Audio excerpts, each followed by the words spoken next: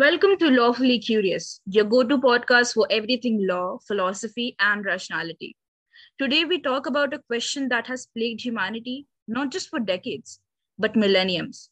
Yes, even Roman philosophers like Socrates and Plato have written on this topic. That is, should a law be broken if it is considered unjust? Here with us today is a very special guest to offer her expertise, Harvard law professor, political consultant, and author, Miss Nehal Sarin. We're so happy to have you on this podcast, Miss Sarin. Thank you for inviting me. Now, Miss Sarin, the one common thing we learned in school, and we also teach it to our children, is to never disrespect the law.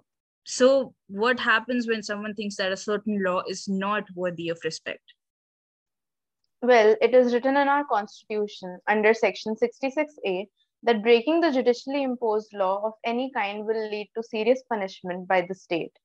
Disturbance to peace will be dealt with accordingly. So, you're saying that it's just wrong to break the law, just or unjust? Well, to question, to challenge, to verify, to ask for accountability from the government is the right of every citizen under the Constitution. These rights should never be taken away, or otherwise, we will become an unquestioning moribund society which will not be able to develop any further. The Constitution says that the right to dissent is the most important of them all. Moribund society. I mean, Miss Serene, what a vocabulary. But you're confusing me here a little bit. So you're saying that the Constitution says that a law should not be broken. But at the same time, it also provides a very valuable role to the right of dissent. Well, what I mean is, as long as the dissent is non-violent and it is not breaking any laws, say like a peaceful protest or maybe filing petitions.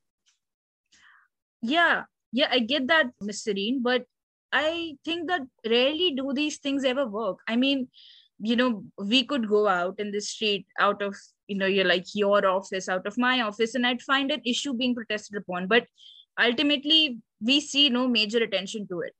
Don't you think that peaceful dissent has been in loose cannon? It hits when it hits, and when it doesn't. I mean, you can't really say that. If we look back at the history of India, all Mahatma Gandhi did for the country through non-violence.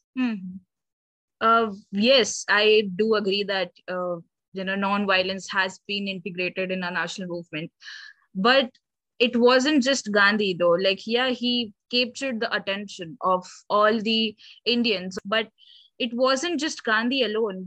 Think of all the martyrs that bled for our independence. Yeah, you're definitely right. At the end of the day, the civil disobedience movement was about breaking unjust laws that were made by the British. It's all about the perspective that one holds.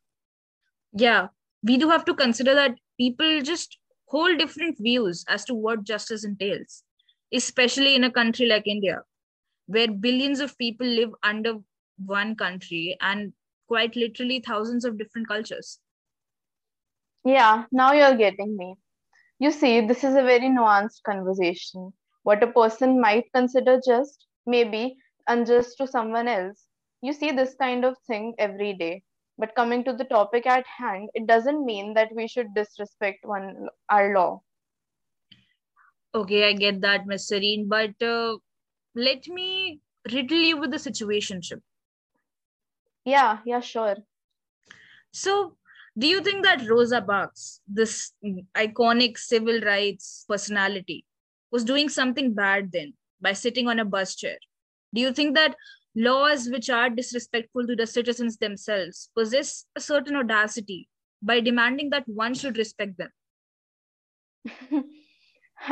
This seems like you're trying to trap me or something. But like we discussed, with laws like these, we have to look at the historical context of them. Every society has had its own rules, and over a period of time, when people only stick to age old rules and conventions, the society degenerates.